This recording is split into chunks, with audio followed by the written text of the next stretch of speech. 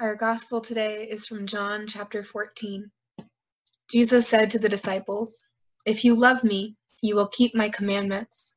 And I will ask the Father, and he will give you another advocate to be with you forever.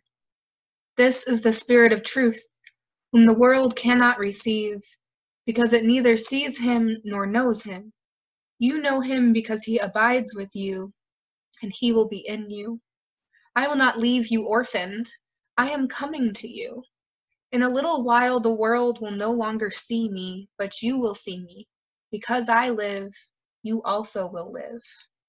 On that day you will know that I am in my Father, and you in me, and I in you. They who have my commandments and keep them are those who love me, and those who love me will be loved by my Father, and I will love them and reveal myself to them." The Gospel of the Lord. Praise to you, O Christ.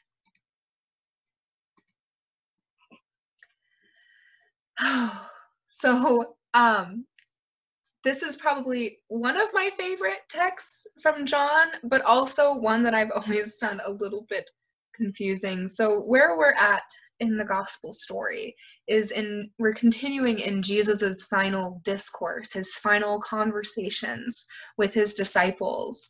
This is a continuation from the previous weeks, and I'm so grateful for Pastor Chelsea's message last week about the difficulties in waiting during this time and the way the disciples waited and were waiting for Jesus.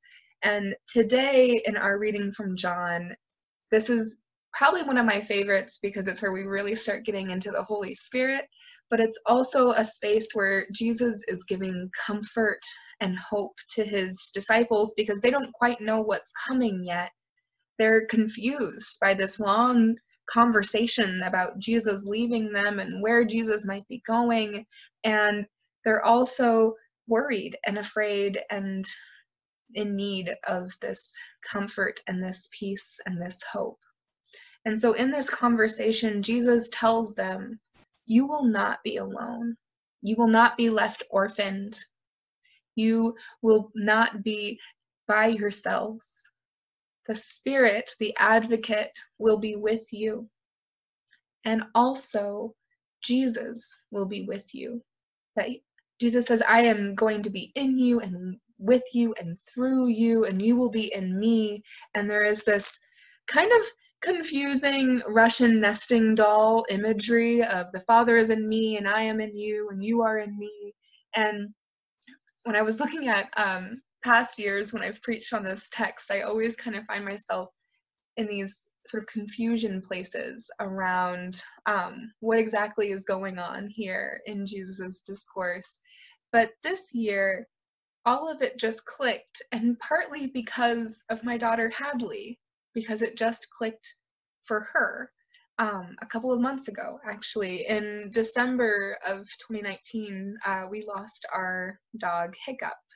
The dog that I got when I was 21 and had lived alongside me as my companion through so much, and she had gotten very ill, and it was finally at the point where she was in so much pain that the vet asked us to really deeply consider putting her down, which was the hardest decision I had to make this the hardest decision I've made in a long time. And so I called Greg, and I'm bawling, and I'm like cuddling Hiccup, and I call him and I say, bring Hadley, I don't want her to be left out of this. And at the time she's not even 3 yet. So Greg and Hadley come in, and the whole time Hiccup has been laying there crying and shaking, and as soon as Hadley walks in, she like gets up and starts wagging her tail and pretending like she's okay, which just broke me even more. And so we talked to Hadley. She knew that Hiccup had been sick, and so we said, Hiccup's been feeling really sick, and she's not going to get better, and she's going to die, and so we're here to say goodbye to her. And Hadley's little face was just, oh, and I said, but Hiccup will always be in our hearts, which is, a thing we always say, this kind of stuff. And Hadley immediately just goes, oh, in my heart, with Jesus and with Grandpa Billy.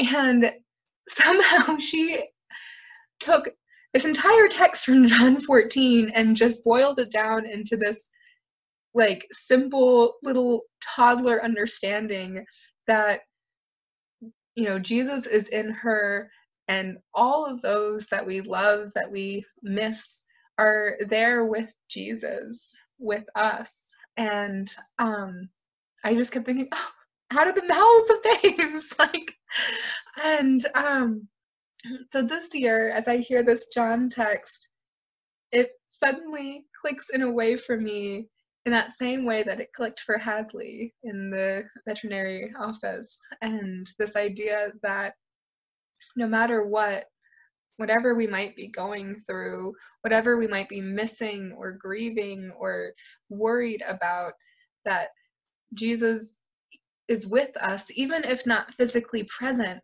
which right now is a big difficulty for a lot of us, not being physically present with one another. I know it hurts my heart not to be able to hug and like pat on shoulders and shake hands and all of the things that we got so used to doing with one another, but even just being in the same space together. So what I really appreciate about this today is the way in which Jesus reminds us that it's not just about the physical presence, but it's also about the spirit, about the presence in our hearts, in ourselves, the way in which we are also in Jesus, the way in which God, our creator, the one who created everything, this once hidden God, as Paul describes in our Acts reading this morning, are all part of us, and we are all part of our Trinitarian God, Father, Son, and Holy Spirit. And I am so grateful for that message today, because honestly, we're now 2 months. It has been 8 weeks that we have been online for our Sunday worship, which is a lot longer than I thought it was going to be when this all first began. And it looks like it'll probably be a lot longer. And as we are facing, you know, the realities that this is going to take longer than we wanted or expected, that we're beginning to face, that even once we do come together again, it's going to look very different, and a lot of that physical presence stuff that we're used to is not going to be doable. We're not going to be able to hug one another or sit next to one another or be close together. And we're also even learning that singing communally is one of the most dangerous ways to spread this virus. And so the recommendations coming out of the World Health Organization and our church-wide denomination and other denominations and councils of churches is not to sing together if we're in person. And all of that leaves me feeling confused and brokenhearted and worried, unable to really imagine what will be next.